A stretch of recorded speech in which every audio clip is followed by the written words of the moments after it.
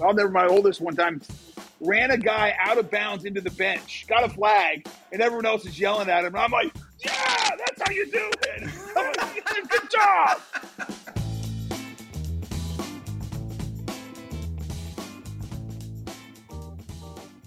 All right, listen up, everybody. I understand your obsession with takeout and fancy brunches and late night delivery. Luckily, so does today's sponsor. Food lovers meet the U.S. Bank Altitude Go Visa Signature Card. Now, with this credit card, you get 4 times the points on restaurants, deliveries, takeout orders, and dine-in brunches, lunches, or dinners. Plus, Altitude Go gets you 2 times the points on groceries, yes, even delivery, streaming services, and gas or EV charging station pit stops. Visit usbank.com/altitudego to apply and learn how you can earn 20,000 bonus points. You deserve a credit card that gives you more and more. And even more. You deserve Altitude Go, NerdWallet's 2022 Best of Awards winner for Best Credit Card for Dining Benefits. Apply to become an Altitude Go card holder at usbank.com/altitudego. The creditor and issuer of this card is U.S. Bank National Association, pursuant to a license from Visa USA Incorporated. Some restrictions may apply. Hey everybody, what's up? Trey Wingo here. Welcome into another episode of Half Forgotten History, and we've got a great guest for you. A newly minted Hall of Famer who was the stalwart of his franchise after they drafted him.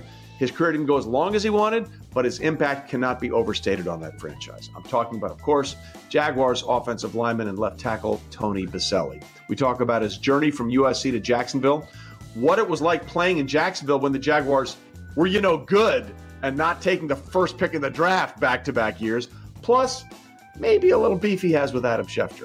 And we'll let him fill you in on that. So enjoy our conversation with Tony Boselli.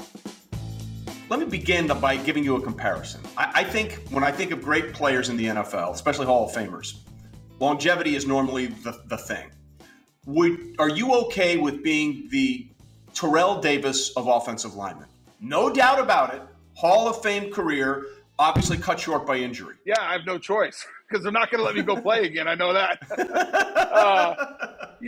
Trey, I've always said during this process is my career is what it was. And I think, trust me, there's nobody on planet Earth who wish it was longer. Yeah. It killed me when it was over. But I got hurt. I had a bad surgery that didn't work, made it worse, and the rest is history. So, yeah, hey, I'm happy. Put me in the category of,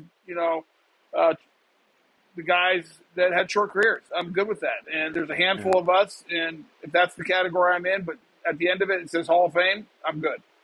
Yeah, I mean, if you are with Terrell Davis and Gale Sayers, I mean, that's pretty elite company, right? That's about as good as it gets, Tony. I mean, that's those guys could run the rock. I'd be happy to block for them and would have been very happy if they were behind me. So I think also, and Trey, you know this, you've been around a long time. At the end of the day, I think people always say, hey, like when you watch, you know whether that person's a Hall of Famer or not. Like exactly. If Aaron Donald quit right now and never played another snap, I think he's played 8 years. I think I got that right. I mean, come on. He's a first ballot Hall of Famer. I mean, what are we waiting for? Like, no brainer. Yeah. Now, longevity is part of it. And I think having the ability, I always say, having the ability to play a long time, it's 3 things. 1, you have to be good. 2, you have to get lucky in this game because stuff happens that is out of your control. And then 3, you got to have some good DNA. Sometimes, some ligaments are stronger than others, and, just you get the break. So, but longevity should be a part of it. But I also think there's guys, and obviously I'm biased, that had shorter careers but dominated and were the best at what they did. There's no question about that. And we'll get to your NFL career in a minute. But I always love figuring out or hearing from guys, when did it click?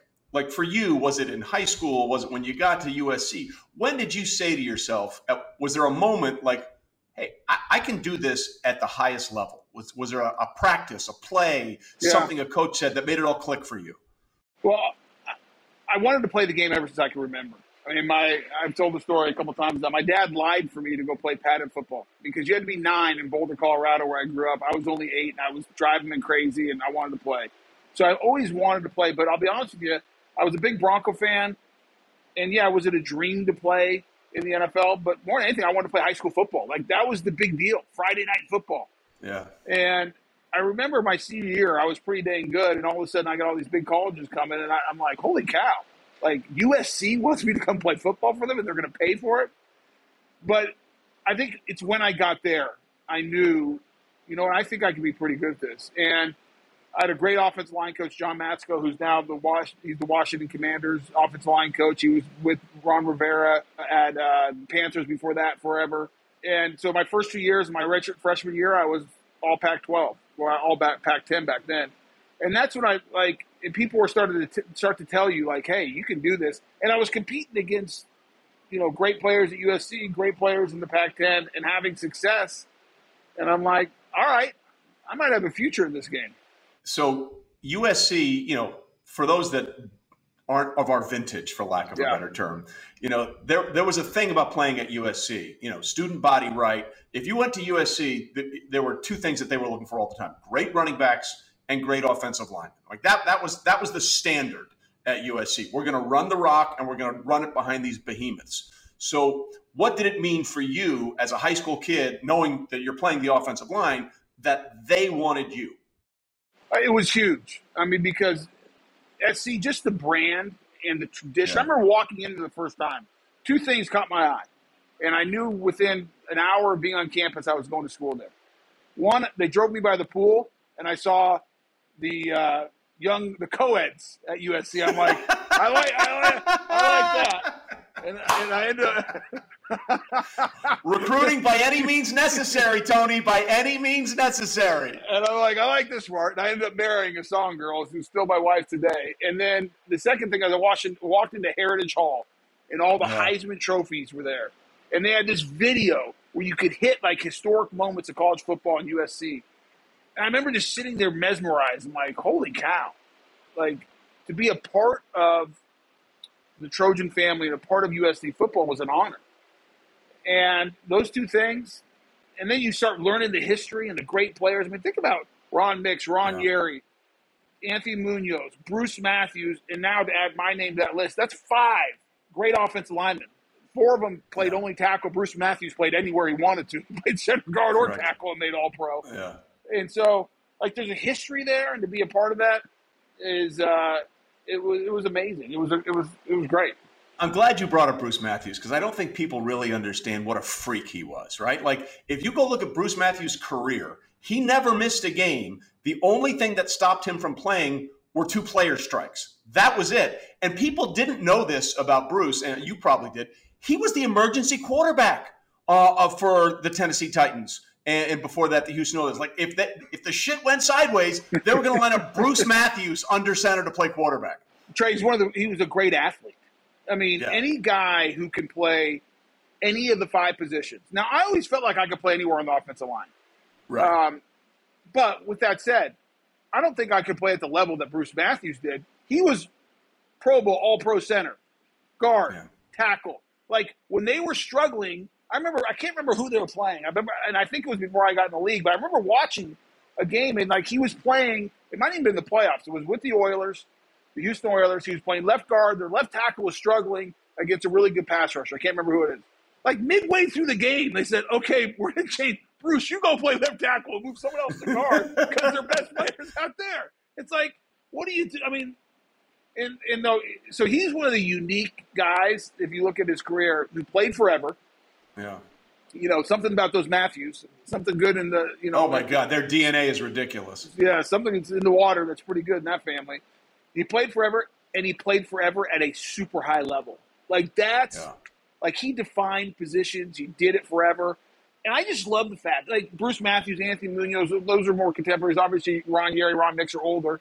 But, and I'd be lying if I said I remember watching them as a little kid, because I was like every other little kid. I wanted to be the quarterback. Right.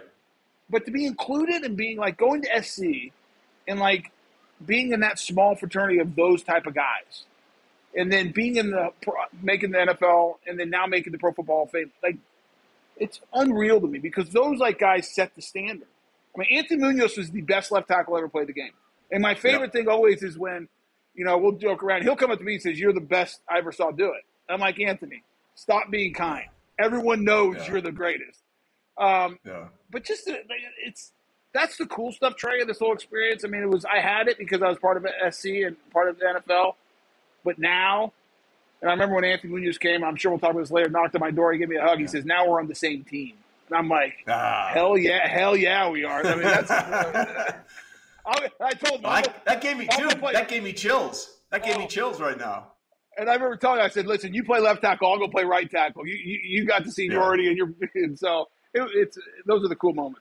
Yeah, and so you win the Morris Trophy, which is for the best lineman in the Pac-12, and then you're all set for the draft. And for people that don't know, like back then, it wasn't what it is now. It was over 2 days. It was a Saturday and a Sunday.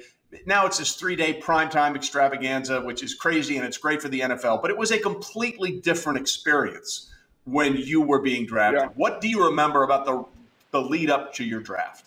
I remember my agent calling me saying, hey, the NFL wants you to come to New York. And I said, there's no chance in hell I'm going to New York for the draft.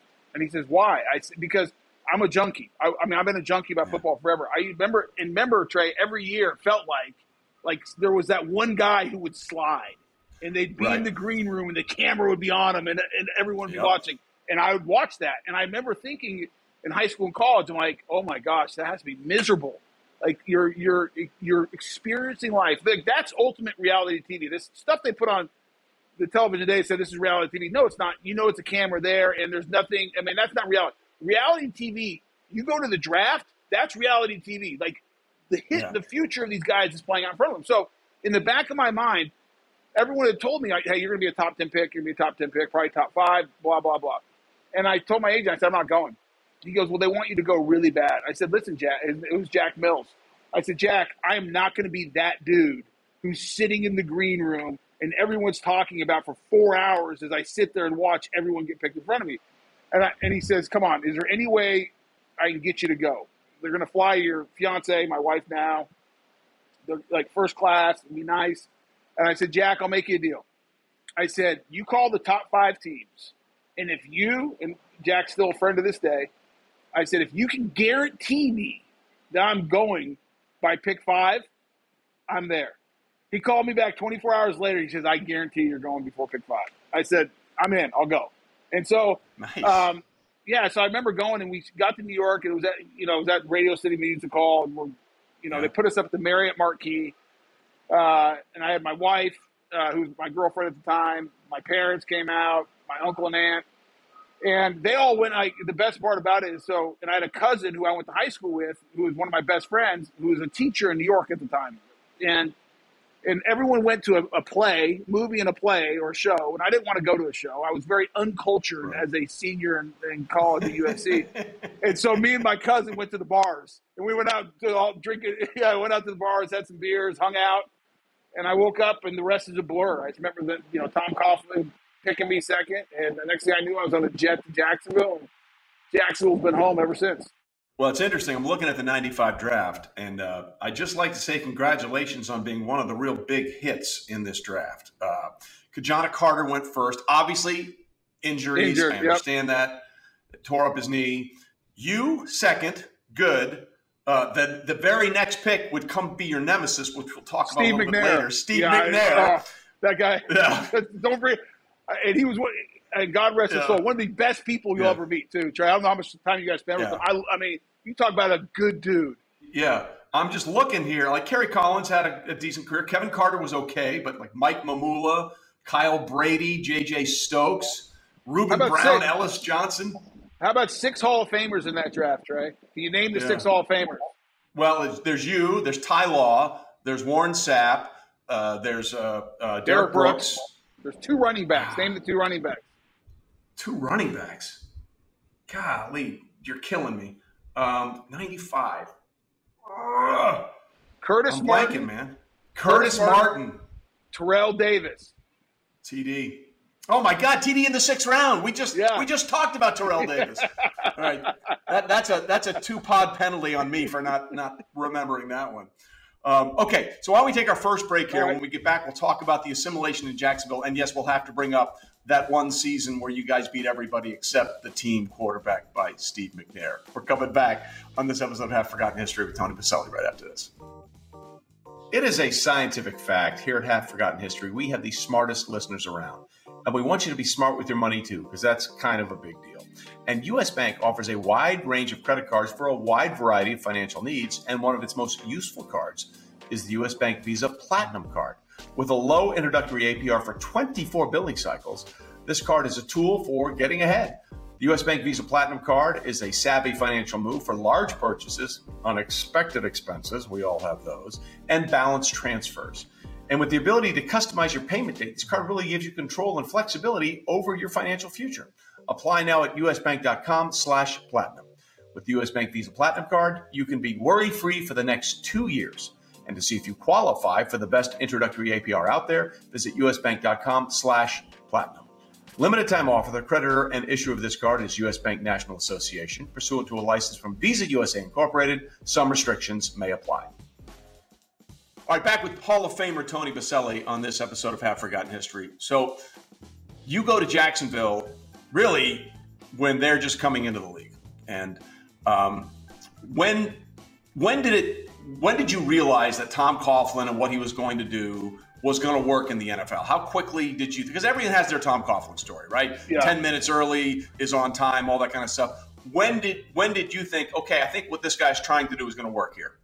I didn't think probably until the end of 96 when we made the playoffs, because in 95 was a blur. I mean, you're a rookie. It's nuts. He's crazy. He's demanding. I mean, Trey, here's a perfect example. We were full pads Wednesday, Thursday, full speed. Yeah. We were in pads on Friday when everyone else is doing a glorified walkthrough, and he was unmerciful. And, it was a nightmare. We come back in 96. We spend a bunch of money in free agency. We get Leon Searcy, Keenan McCardell. We get Andre Rison. Jimmy Smith was a special teams player, of all things. And halfway through the season, we're 4-7, or 3 quarters almost, 4-7, and we had just cut Andre Rison, who was one of the most popular guys on the team as far as locker room, because he refused to run the right routes. I think everyone liked Andre Rison in the locker room except for Mark Brunell, because he would never be where he's supposed to. And I'll remember that day forever. We're in the locker room. They cut Andre Rison, and everyone's already almost rebelling against Tom because he just won't let up, and he's just tough as hell. And when they cut Andre Rison, I thought there was going to be a mutiny. You ask any of the beat writers back then, that day will go down in history of people like, holy cow, Tom might have just lost the locker room. All we did from that point on is win the last 5 games, sneak in at 9-7, and we're a play or two away from going to the Super Bowl because we beat Buffalo, who's never lost to Buffalo to this day besides to us. We beat Denver, the best team in the NFL that year. And then Mark Schlereth still hates that game. Mark Schlereth still hates that game. In fact, I think if I'm not mistaken, you guys played each other the last week of the regular season that year, and Denver didn't show anything because they thought they might have to see you in the postseason. No, it was we played back-to-back playoffs. Yeah, but right. Yep. We played the last preseason game that year, and then we didn't play again. And then we played in that was the game where Woody Page, the columnist, basically called us the Jagwads. And so we were 15.5-point dogs. I remember waking up, having breakfast. I was sick as a dog. I had the flu, and I was throwing up and reading the article. And this is where I grew up. I grew up in Colorado. So, we ended up winning. But that's when you get on that streak. You learn how to win, and now all of a sudden the crazy stuff Tom's doing doesn't bother you as much because you're winning football games. And one thing Tom did, we had a close locker room. We had a good locker room. We were in it for each other. And I think part of it is because he beat the hell out of us. So it's like we have nobody else but each other. And I thought that second half of 96 is I'm like, okay, we got a chance to be a pretty good football team. And we're going to be good for several years because we got pieces. That's where Jimmy Smith, Andre Rison gets cut, Trey. Jimmy Smith was an afterthought. Maybe the third receiver, really the fourth receiver. Yeah. Andre Rison gets cut, and all Jimmy Smith does is become one of the best, 5-time Pro Bowler and one of the best receivers in the AFC from that point on. And so, Mark Brunell came into his own. That's where all of a sudden, okay, we have some talent. We can do something here. Well, it's funny you say that because, Andre Rison being cut allowed Jimmy to do what he was doing. People forget, at one point, both Keenan McCardell and Jimmy Smith were on the Cowboys. that Cowboys team in the mid-'90s, and they were both cut. Jimmy was let go because of obviously a medical issue, but that was a problem between him and the Cowboys, and Keenan McCardell didn't stick. And then the wind up with you guys on Jacksonville, and you have Fred Taylor in the backfield. You got Mark Brunell. When people think of the Jaguars now, outside of that crazy 2017 season, where they had a 10-point lead in the fourth quarter in Foxborough in the AFC Championship game, the Jaguars that you guys were are nothing like the Jaguars are now. How frustrating is that for you? It's super frustrating because I still live here in Jacksonville. It's my home, and I'm still part of the organization. I love that place because when I got drafted, I always felt like I had a responsibility as the first pick. Like, hey, you represent this organization, and you will forever. And for us to have so little success, first, I hate it for the ownership because Shad Khan is a great guy, and he has a good family, and he's not an owner that doesn't invest. It's like, Trey, how often do you get owners spending a bunch of money and willing to do anything and still can't figure it out? And so I'm, hopefully got it right with Doug Peterson here, the latest coach. But it's super frustrating because you get tired of being like the joke, everyone looking down and forgetting about. We were always a small market, but back in the '90s, second half of the '90s, like we were one of the elite teams. Like when you talked about top teams, Jacksonville was in the conversation, and so it gets super frustrating. I don't want to say embarrassing, but I do national games still. I'm on the road, and I get tired of asking the same dang question: what's wrong with the Jaguars? And so hopefully we figured it out and got the right guy in there, and Doug Peterson. Well, listen, before we move on from how frustrating it is, this whole last season was just such a disaster. Dysfunctional. The Urban Meyer thing. Dysfunctional is the term I use. Yeah, that's 100% right. And it's so hard because, listen, the first two moves Urban made, I'm like, this is not going to work out. When he brought in the strength coach, and because he said he knew him. It's like, Urban, doesn't matter what you think; it's what the players think. Right. And he never understood that. He never understood that. And then he signs Tebow, and I love Tim Tebow. I want to be 100% clear. He's someone presented with an opportunity, he took it, good for him. But come on, man, you can't sign him to a contract. You give him a tryout. And if it works, then you sign him. He signed him right away, and I'm like, those are two signs that Urban does not understand what he's getting himself into. He didn't get it. He didn't get the NFL. He didn't understand. The one thing that Urban Meyer is great at is recruiting. No one cares in the NFL if you can recruit. You got to be able to coach ball. You have to be able to manage a locker room with 53 guys. You have to manage the building. You're the face of the organization in the community. He did not get that. And I think, and like you bring up a great point about Tim Tebow, and I hate it because Tim Tebow's a Jacksonville kid. I root for Tim Tebow. Yeah. I want him to do well. Absolutely. But when you're a bad football team, every roster spot matters. And you're going to give one of those roster spots to a guy who hasn't played football for a long time and has never played anything but quarterback. Like, this isn't the circus. This isn't like, hey, this isn't minor league baseball. Like, hey, let's sell some tickets and give away bats and little helmets because we're excited about getting fans out. And I didn't like it for Tim. I didn't like it for the organization because I think it just sent the wrong message, and it was unfair to Tim because he was never going to. Trey, you know this. These are the best of the best. You sit out that long and never have played a position. You have no chance. And so that, I agree with you. And I'll give you another one that I knew we were in trouble. When he made it an open competition between Gardner Minshew and Trevor Lawrence, when everyone in the world knew Trevor Lawrence was your quarterback, and people were always like, why are you making such a big deal about that, Tony? I said, because this is why. In the NFL today, training camp is limited. You don't get 2 days. You have limited reps. You need to get as many reps for that kid as you possibly can. And giving Gardner Minshew one of them is one too many. And they let this play out through the first 3 preseason games. I'm like, what are you doing? You don't understand the NFL if you do that. No, he never did. And so many college coaches don't understand it because you're dealing with guys that are 28, 29 and men, not kids that you can bully and influence anymore. And it's a totally different dynamic. Before we move on to the Hall of Fame part of this, I do want to, it's so hard for an offensive lineman to get shine, right? Like my son played offensive line, and it's the worst. He was a guard. It's the worst position in the world. You only get called out if you do something wrong, right? There's very little glory in being an offensive lineman. But I remember distinctly, I think it was a Monday night game between you guys and the Steelers. No, it was Dolphins. And You're thinking Jason Taylor. It's the Dolphins. Yes, you're right. Yep. It was the Dolphins. Well, that's right. And there was a long play, right? It was a long play down the field. And at one point, you turned around to him and said, "Hey, we're going this way. Come on.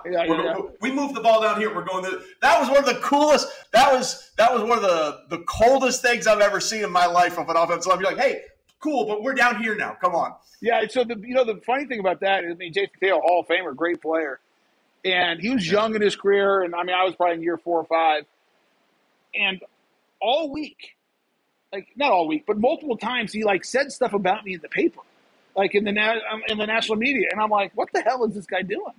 And now I got my teammates and coaches giving me a hard time. And so we get into the game, and he is talking.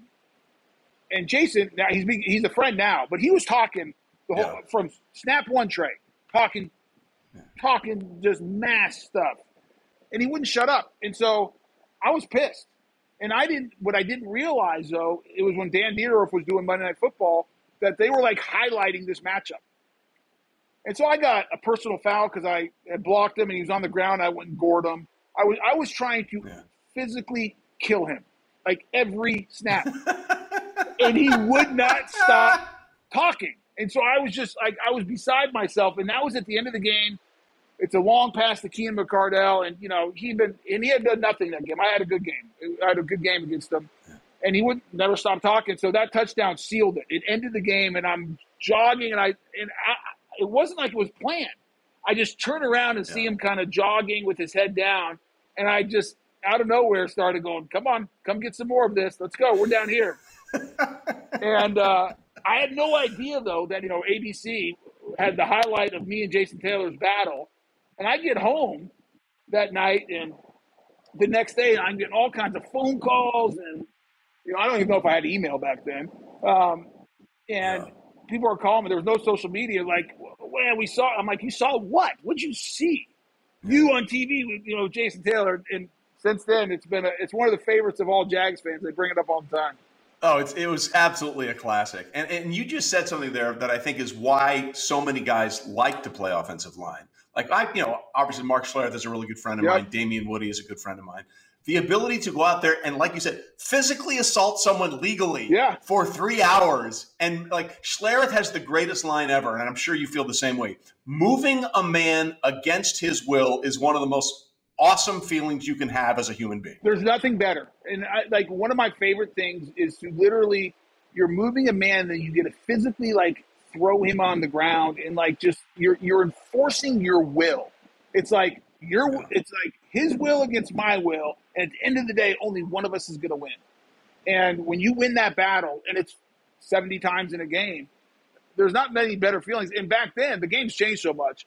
You got a guy if you got a guy in the ground, Trey, you could go after him. It was hey, this is not over until the whistle blows. There's no unnecessary defensive player. It's the ball snaps, it's a war, and we're not going to call anything until the whistle stops. A lot of the stuff that Stink would have done, and I did, David Woody. You might get thrown out of the league for doing that nowadays. Yeah, but it's still it's an art as a father, as I'm a skinny dude, and my son was, he was about 280 when he played in college. To see him push people around, I was like, yeah, go get some. I felt like I was living through him. My oldest boys both played football and played in college, and one was an offensive lineman, one was a tight end. And I used to just sit there, and when they would dominate something, I'll never. My oldest one time ran a guy out of bounds into the bench, got a flag, and everyone else is yelling at him. And I'm like, yeah, that's how you do it. I'm like, good job. Right out of the blind side. Yeah. Oh, my God. Was there a guy when you played that was awesome, that was really, really good as a defensive lineman, linebacker, whatever, that you just had his number? He may be borderline Hall of Fame, whatever, but you knew whenever you saw that matchup, I got this guy. So, Trey, it's interesting. That's a great question. Usually people ask me, is there one who gave you the most issues? And that's an easy answer for me. Yeah. John Randall gave me the most issues. I'll never forget. Speaking of yapping. Yeah, it was a miserable night for me. And this is how I explain it. And people say, well, I watched the game. It wasn't that bad. It was bad because I was never comfortable. I always prided myself. Yeah. I could get into a game And no matter what, I don't care who I was playing, the great Bruce Smith, who's like everyone talks about Aaron Donald, the greatest defensive player ever. He might be. But don't forget about Lawrence Taylor, and don't forget about Bruce Smith. And I played against Bruce Smith. Correct. And but I for whatever reason, I could get comfortable. Like I figure like I was in control of the situation. I could never get that with John Randall. And I think my approach to all these games, every time I played, whether it was against Bruce Smith or Derek Thomas or any great player or just an average guy, I always gave them the utmost respect, and I never felt like I had them. Because as soon as I felt like I had somebody, it's why I hated the preseason. I go in the preseason because there was no competitiveness, and there's nothing on the line. Like I went in almost afraid, not afraid of the individual, but like, hey, high alert.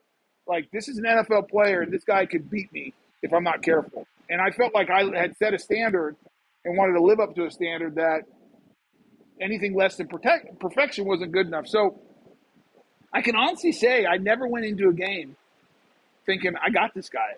Now, there were certain guys who I worried about more than others. So like speed guys never worried me. Like Derek Thomas was a fabulous player. I mean, what an amazing athlete. But I worried much less about him than an average player who had power and a little bit of speed. Because I figured if you were one-dimensional, even as special as Derek Thomas was, and he could run around everywhere, I just felt like my athletic ability, I could handle it, especially if I didn't have to worry about power. It's why, like, John Randall was so hard because I was worried about the power and the speed and everything else. And I'm not taking anything away from Derek Thomas. I had to be perfect that day to block him. But I worried less about that than a guy like a Bruce Smith or a John Randall because they have both speed and power. It's that combination that I think always gives guys more trouble because you can change it up. It's like a great pitcher. I don't care how great a pitcher you are in baseball. You can throw 102 miles an hour. But if that's all you have, sooner or later the great hitters are going to time you up and get it going. But if you ball's got to move. That ball's got to move. You either got to have 102, and then you better have a changeup that comes out at the same angle that's 85. Now, I got issues because I don't know which is coming. Yeah. And that's how I always felt about blocking defensive ends. And I'll give you a name that nobody, I mean, you probably remember, but very few people remember. But he was on those great Raven defenses, and that's Michael McCrary. Michael McCrary was one of the best. Absolutely. Was one of the best defensive linemen I ever played in my career. And when I say one of the best, I'm talking about with the Bruce Smiths and the Derek Thomases, and I'm talking about John Randall. And I mean, he was one of the greatest competitors I've ever played. And I'd have the utmost respect for all the guys I mentioned and a lot of other guys. But I never took any of them for granted because I learned early, probably back growing up, and it probably came from my dad, that don't take anything for granted. As soon as you get comfortable, that's when you get beat. And so I was always on high alert going into these games. Yeah, McCrary was the unsung part of that right. Ravens defense because everybody remembered the big guys in the middle and Ray Lewis and the secondary. Yep. McCrary was unbelievable. That's a great name that a lot of people don't remember. All right, we've gone as long as we can. We got to bring it up. The season, you guys went 15-3. You just couldn't beat one team. And, of course, that was the Tennessee Titans. They swept you in the regular season, and they got you in the AFC Championship game at your place. What was it about that team that gave you guys so much trouble? Well, number one, they're a great team. Obviously, they made the Super Bowl, and they probably had a chance. They had a chance to win it against the greatest show on turf. I mean, at the very end. Yep. So they were a great team. Greatest tackle in the history of the NFL outside of the Aaron Donald sack and the last Super Bowl. Agreed. I mean, it's like go down to history. So they're a really good team. It just happened to be two of the best teams in the AFC were both right in the old AFC Central. I think I'll go back to week 2 that year. So we both of us won opening day. It's week 2. It's a warm but rainy day in Jacksonville in North Florida. And we're playing the Titans. And we have it first and goal with a chance to win it with under 30 seconds left. And we have a turnover. And we should have won. And I actually argue, and I think, and I got to go look at. I think we could have just kicked a field goal even. But anyways, we turn it over, and we don't win that game. And we should have beat them. I mean, we were controlling the game. And I think if we win that game, it's a completely different story I mean, obviously, Sure. we never lost again until we played them on the day after Christmas. But I just think it changes, changes how you feel. Because then we go up to Tennessee, day after Christmas. We travel Christmas Day, and they blitz us. Mark gets hurt, gets a concussion early. We can't tackle Steve McNair or Eddie George. And Frank Wycheck is running down the seam on us. And that got away from us early. And so now all of a sudden you're in the AFC Championship game and they beat you twice, and we jump out on them early. But we're driving up and down the field, but we have a turnover in the red zone. And we go into the halftime at the lead, but in the second half, turnovers, we have a safety. It just everything started snowballing against us. And I was actually I didn't play the AFC Championship game because I had blown my knee out at the end of the end of week 6 or the last weekend of the regular season. And I remember watching that game, Trey, and it was like everything, like the thoughts that come into athletes' minds when you get those situations, like, uh-oh, here we go again. And as soon as you have that here we go again thought, it is over. Like that is the thought you have to fight against if you're an athlete. And sitting on the sidelines, I was like, uh-oh, here we go again. And I'm like, I hope no one else is thinking that because this is what it feels like. And they just had our number that year. And I'll tell you, it's changed. Now we're both in the AFC South. That's the biggest rival of the Jacksonville Jaguars. And they've had our number for a while. We haven't won up there since 2013.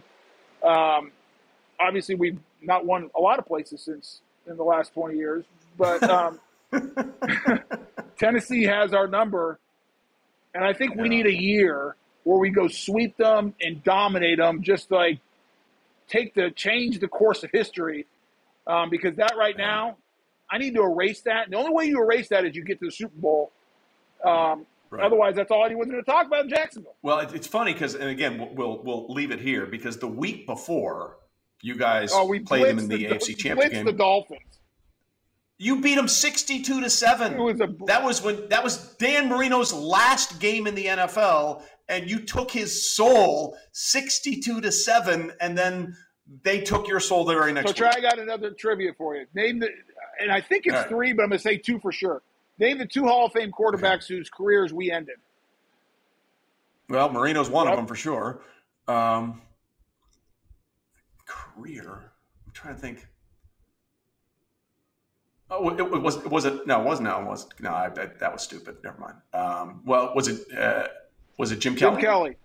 We knocked him out in the fourth quarter with a concussion. I hated seeing him go out. That was the last time he ever played. Good night, everybody. Yep, that was it. And then I'm pretty sure, and I got to go look this back up because I can't remember if I'm in '99. We played the 49ers opening day and just killed them. I mean, just blew them out. And we knocked Steve 41-3. And we knocked Steve Young at the end of that game with a concussion. I'm not sure he came back the rest of the year, if I remember right. Yeah, he might have, but I'm not. You're right. Was that a Monday night game? No, it was a Sunday afternoon game. It was opening weekend. Okay. I got to go look up. Anyways, but back. I mean, you talk about 2 different. Like you have the Dolphins, who, by the way, they weren't that good that year. That was the end of Dan. I mean, he was older. Jimmy Johnson was hanging on. They snuck into the playoffs by a thread. I mean, right. But 62-7. Yeah, but I knew they had no chance. They had no chance. It doesn't matter how much you beat the Dolphins by. Like, people talk about that. I'm like, but nobody here cares. We lost to the Titans the next week. It doesn't matter. Yeah. It was just crazy. Like, I thought there was no way you guys were losing that game. And then, me too. I was like, we're going to Super Bowl. I'm like, we're going to Super Bowl. Yeah. We're going. Well, if it helps, that Super Bowl was the worst Super Bowl experience of all time. It rained and iced in Atlanta the entire week. And it was awful. And Trey, that was the last time the NFL only had 1 week between the championship game and the Super Bowl, which is the dumbest idea they've ever had. Yeah. And it was icy, and all kinds of bad things happened for people in Atlanta. Yeah. And so a lot of bad things happened that week. A lot of bad things. That's a whole other show, man. Tell you what, why don't we take our second break? We'll come back and talk about the weight for Tony Boselli. And I'm not talking about like 300 pounds. We're coming right back on this episode of Half Forgotten History right after this. It is a scientific fact here at Half Forgotten History. We have the smartest listeners around. And we want you to be smart with your money too, because that's kind of a big deal. And U.S. Bank offers a wide range of credit cards for a wide variety of financial needs. And one of its most useful cards is the U.S. Bank Visa Platinum Card. With a low introductory APR for 24 billing cycles, this card is a tool for getting ahead. The U.S. Bank Visa Platinum Card is a savvy financial move for large purchases, unexpected expenses, we all have those, and balance transfers. And with the ability to customize your payment date, this card really gives you control and flexibility over your financial future. Apply now at usbank.com/platinum. With the U.S. Bank Visa Platinum Card, you can be worry-free for the next 2 years. And to see if you qualify for the best introductory APR out there, visit usbank.com/platinum. Limited time offer. The creditor and issuer of this card is U.S. Bank National Association, pursuant to a license from Visa USA Incorporated. Some restrictions may apply. All right, back with now Hall of Famer Tony Boselli. So when you hung it up after that 1 year with the Houston Texans, what were your thoughts on the Hall of Fame? Like, what were your thoughts on, I'll get there one day? Yeah, I didn't think about it for a second, Trey. I was so fixated on I spent a year, 3 surgeries, 12 hours a day in the rehab of doing everything I could trying to play again. And so when reality hit me that my shoulder was never going to work again, it still doesn't work to this day. I can laugh now, but it was more crying back then. I was depressed. I didn't want to get out of bed. Thank God I have a great wife who, hung in there and encouraged me, but I was devastated because I felt like I was never going to do what I wanted to do again, which I wasn't. What I loved was the game of football. I felt like I was letting down the Texans. They brought me in there to be a left tackle and to be who I was. So I felt like I was letting everyone down. And it was miserable. Yeah. I didn't know what I was going to do the rest of my life. I'm 30 years old. I felt like I was going to play another 5-6 years. And now all of a sudden I'm faced with the reality and the mortality of my football life is I'm dead. And so I didn't even think about the Hall of Fame. I didn't think about anything except for I was just searching for what's next and what am I going to do and how, can I remember praying, I'm like, God, give me a miracle, fix it. I want to play. Is there, what can I do? So I didn't probably really think much about the Hall of Fame until I moved back to Jacksonville a couple years later. And I remember one day I'm listening to sports talk radio. And maybe it was 3 or 4 years later, and Adam Schefter's on with 2 local guys. And the local guys brought up, they're friends of mine, a guy named Dan Hicken and Jeff Prosser brought up, it was right around the Hall of Fame. They asked about me. What do you think about Tony Boselli? And Adam Schefter says, no chance, no way Tony Boselli ever makes the Hall of Fame. And I'm so bringing this up with him the next time I talk to him. This is the first thing he's going to hear. And so I remember I'm riding my car and I'm listening to this and I'm like, it hit me for the first time. I'm like, wow, I wonder if he's right. And I just thought about it for a little bit and I'm like, well, maybe he's right. There's nothing I can do. My career's short. And I remember and then fast forward the draft that same year or close to it, maybe it was a year later. And I'm watching the draft and someone says, whoever the commentator says, they're talking about some offensive tackle. They say, yeah, but he's no Tony Boselli. And then 3 or 4 years in a row, they kept on comparing who was coming in to me. And I remember thinking, I was either really good at what I did and now so I'm set a standard. And they weren't mentioning other guys who end up being Hall of Famers. And so people started asking me well, why do they keep on using you as a standard? Why aren't they talking about Jonathan Ogden or whoever? Who, by the way, my contemporary, great player, amazing. He was Absolutely. At UCLA when I was at SC. We competed then. He was at the Ravens when I was at the Jaguars. The biggest human being, one of the largest human beings you'll ever meet. He makes me look small. He has his own moons. That's how big Jonathan Ogden is. And he's great. And so all of a sudden people started asking me, and then I started thinking, I'm like, wow, I wonder if I will make the Hall of Fame. And then next thing you know, I'm a finalist one year out of the blue. I had no idea. First I get a phone call and say, hey, did you know you made semifinalists? I'm like, I don't know what that means, but great. And then I get a call from the Hall of Fame saying, you're a finalist for the Hall of Fame 6 years ago. And I'm like, that's cool. And so each moment, Trey, it's it wasn't real at all when I retired. Yeah. I was too fixated on trying to get healthy and mentally healthy. I wasn't mentally healthy. I was down. Yeah. And then you hear people like Adam Schefter, who I have nothing against. I love him. But the fact that he said it, next time, just remind him. Oh, I'm killing him for this. Tell him I'm killing him. Tell him I'm coming looking for him. And and then, people, and then all of a sudden people start bringing it up to me like, hey, you're a Hall of Famer. And I remember like peers of mine saying, you're a Hall of Famer. And I'm like, well, I don't know. They haven't put my name in there yet. But then the real weight comes when you become a finalist. And being a finalist 6 years, that's when it feels like it gets like, wow, is this ever going to happen? And I'm just glad it didn't take 7. I'm glad it only took 6 because it's a well, I mean, to me, the standard should be pretty simple. If you were voted on as a part of an all-decade team, like when you played over a 10-year span, you were the best in that position. Like, what's the argument? Like, why are we even having this discussion? That, to me, that should be the rubber stamp. Forget, 3-time All-Pro, 5-time Pro Bowler, all that kind of stuff, which is all great. But if they take a team for a 10-year span and said, you're on that team, that is, to me, signed, sealed, and delivered Hall of Famer. Yeah, and I think the other thing for me, Trey, is I think and the other thing that I've always been proud of is the right word, but I always looked at it and I'm like, oh, it's interesting. So I was 3-time All-Pro and twice NFL Lineman of the Year. And think about the guys I played with in the era I played in. Willie Roaf, Hall of Famer. Jonathan Ogden, Hall of Famer. Orlando Pace, Hall of Famer. Walter Jones, Hall of Famer. Early in my career, Gary Zimmerman, Hall of Famer. Like, you talk about... Member of 2 all-decade teams, by the way. He was all-decade at the 80s and the 90s. And the 90s. So you talk about, like, great players. That was like, people have said it's the golden age of offensive tackles. And so one of my things, people always used to say, it was like, well, these other guys are in the Hall of Fame and you were all pro over them. And my response always was, they played longer than I did. They were equally great players. So I go back to, my career was what it was. I can't change it. And I think I watch guys today. I remember saying when, you watch a guy like an Aaron Donald, Gronkowski, even before, his rebirth and coming back at Tampa. I mean, you look at great players, they're great players.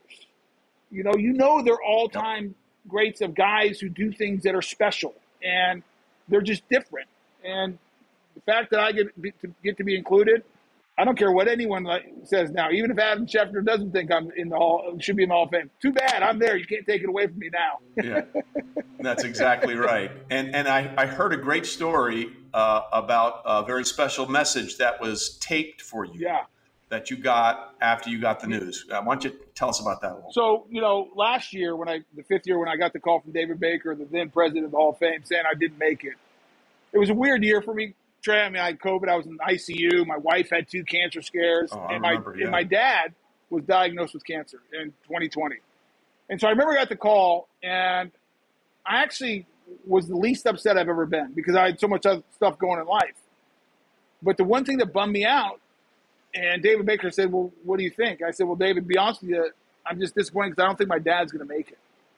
And I don't think he's going to make it another year because the doctors have said, listen, it doesn't look good. And he ended up dying on Memorial Day of 2021 of cancer. And it bummed me out because I'm like, he was my biggest fan. He came every year to the Super Bowl, wanted to be a part of the Hall of Fame. And I knew he wasn't going to be there. So fast forward, obviously, I make the Hall of Fame. And on the honors night, we're sitting there, and the Jaguars and my wife hosted a big party at USC, right at Heritage Hall. It was awesome. The band was there, the song girls, all my friends. It was great. And at the end, they start running this video. And, it's my buddies and ex-coaches, and half my buddies are taking shots at me, making fun of me, that's what it's supposed to be about. We're laughing. It was great. Exactly. It was awesome. Exactly. That's why I miss the locker room. Like the locker room is great because you can make fun of people and there's no consequences. Like I miss that. I like getting made fun of and I like making fun of people. So anyways, I'm sitting there watching, laughing. All of a sudden, the video's wrapping up and my dad pops up on the screen. And it's Trace 12 days before he died. And my wife, who's my best friend, we've been married 27 years this year, went to SC together. Her and one of my best friends, a guy named Eric Murphy, when everyone knew my dad had a couple weeks left, went to him and said, hey, you need to make a video for your son for the Hall of Fame. And they just said, hey, even if he doesn't make it, like, let's just have this ready just in case he does. Because everyone thought this was the year. I mean, even all the experts. Right. And my dad didn't want to do it, Trey, at first. Because he didn't want to admit that he was dying. And they convinced him to do it. And all of a sudden he pops up and he's, he's dying. I mean, and you can see it. And Trey, I'll be honest with you, I couldn't watch it. I put my hand to my head, especially like his opening line all I heard is he said, "I'm so proud of you." And what son does, that's all, as a son, what else do you need? What else do you need in life when your dad looks at you and says, "I'm proud of you"? And at that moment, I was done, put my head and I still have to watch the video because I just, I'm a man of faith, and I have a strong faith. And I know he's in heaven, he's watching. But I miss him. And I miss him. Yeah. I miss him less just because I want to be around him. I mean, anyone who's lost their dad, you pick up the phone sometimes and want to call your dad because you want to tell him something. Obviously, that's going to go on forever. What I miss is seeing his smile when he found out his son was Hall of Famer. That's what I miss. Yeah. And the fact that they did that, it was awesome. It was, and it's one of the great moments of this journey. We all have great moments in life, and that's one of them. Well, I heard that story, and I was just blown away, and I just thought that was so cool, and that had to be a really special moment for you. So I'm glad in some way, shape, or form he was able to be a part of the experience for you. Your career was amazing. I really enjoyed watching you play, and for the next few drafts, I can promise you I'll be a part of. I'll say, yeah, he's good, but he's no Tony Boselli. I can promise you will hear that line out of my mouth. Trey, I appreciate it. It was good. It was great seeing you at the Super Bowl, and thanks for having me. This is awesome. Love talking about it. And even though you brought up the 99-year season when we won 15 football games but lost 3 to the same damn team, anytime I love talking the history of the game, and this was a lot of fun for me. Appreciate you, Tony. Thanks, Trey. So thanks once again to Tony Boselli. So good to spend some time with him. Can't wait to be there in Canton with him when he gets enshrined in the Pro Football Hall of Fame this summer. Next week's guest is not going to the Pro Football Hall of Fame, but he's going to the Hall of Fame when it comes to football business. Nobody's been paid more to not play than quarterback Chase Daniel. We'll talk about his incredible run and how he has hit the bank again and again and again, and what his plans are when eventually people stop paying him to not play. That's Chase Daniel next week on That Forgotten History. We'll see you then.